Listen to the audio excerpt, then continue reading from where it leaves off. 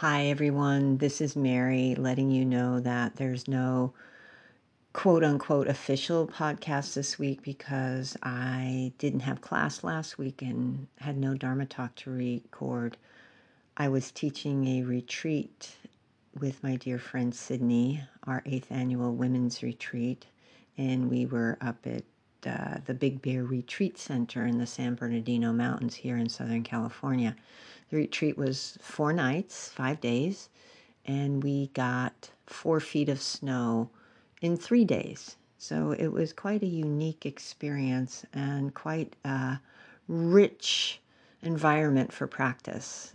And what's on my mind right now that was very apparent during the retreat and actually happens quite often in our lives is this experience of distraction. Distraction when we focus on one thing and totally miss what might be the real issue, what might be underneath that we need to look at.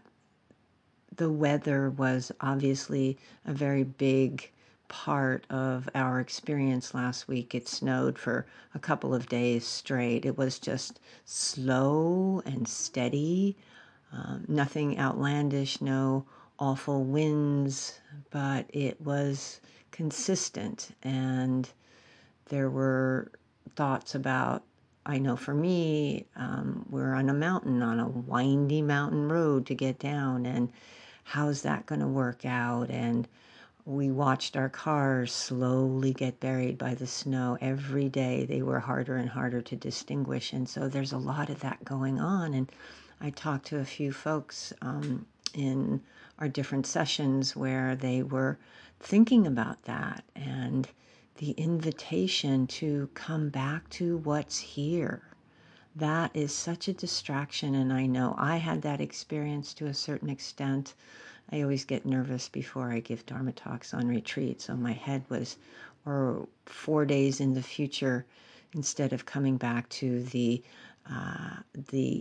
restlessness, the worry, the doubt I always have in my belly before a Dharma talk on retreat. And so I had to come back from that windy road the day the retreat ends and come back to right here.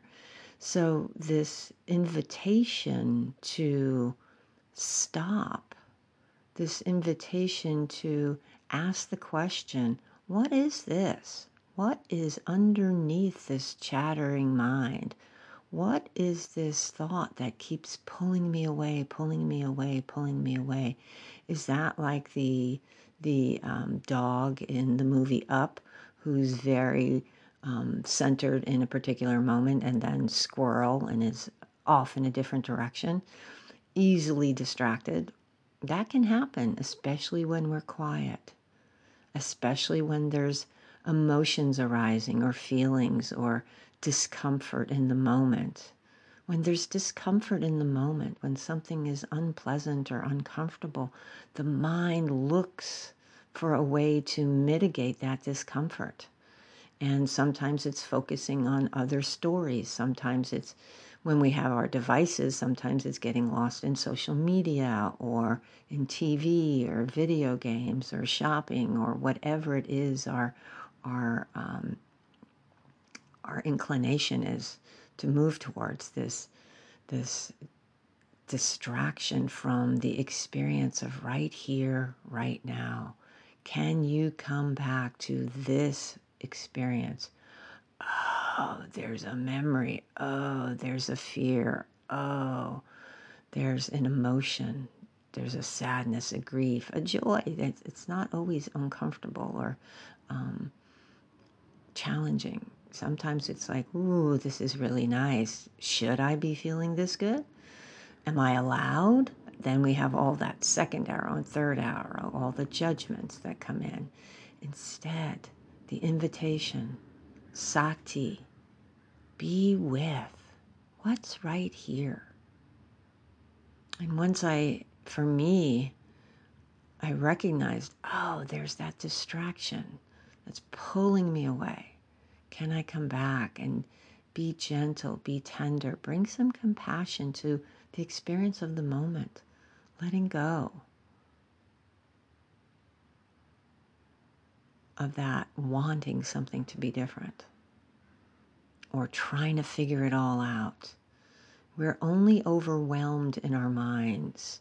And a very wise teacher told me that. Overwhelm is in the mind. Overwhelm is often the future where we create these scenarios.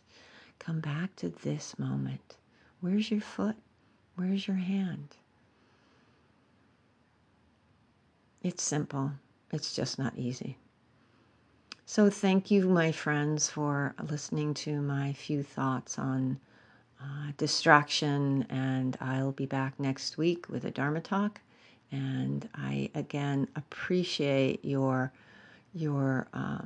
listening. I'm so honored and humbled that you download this little set of words that I share each week, and I thank you. And again, if you have any questions or comments, please feel free to drop me a line. Mary at marystankavage.org. And that's it. I'm happy to be part of this virtual Sangha with you. Much love.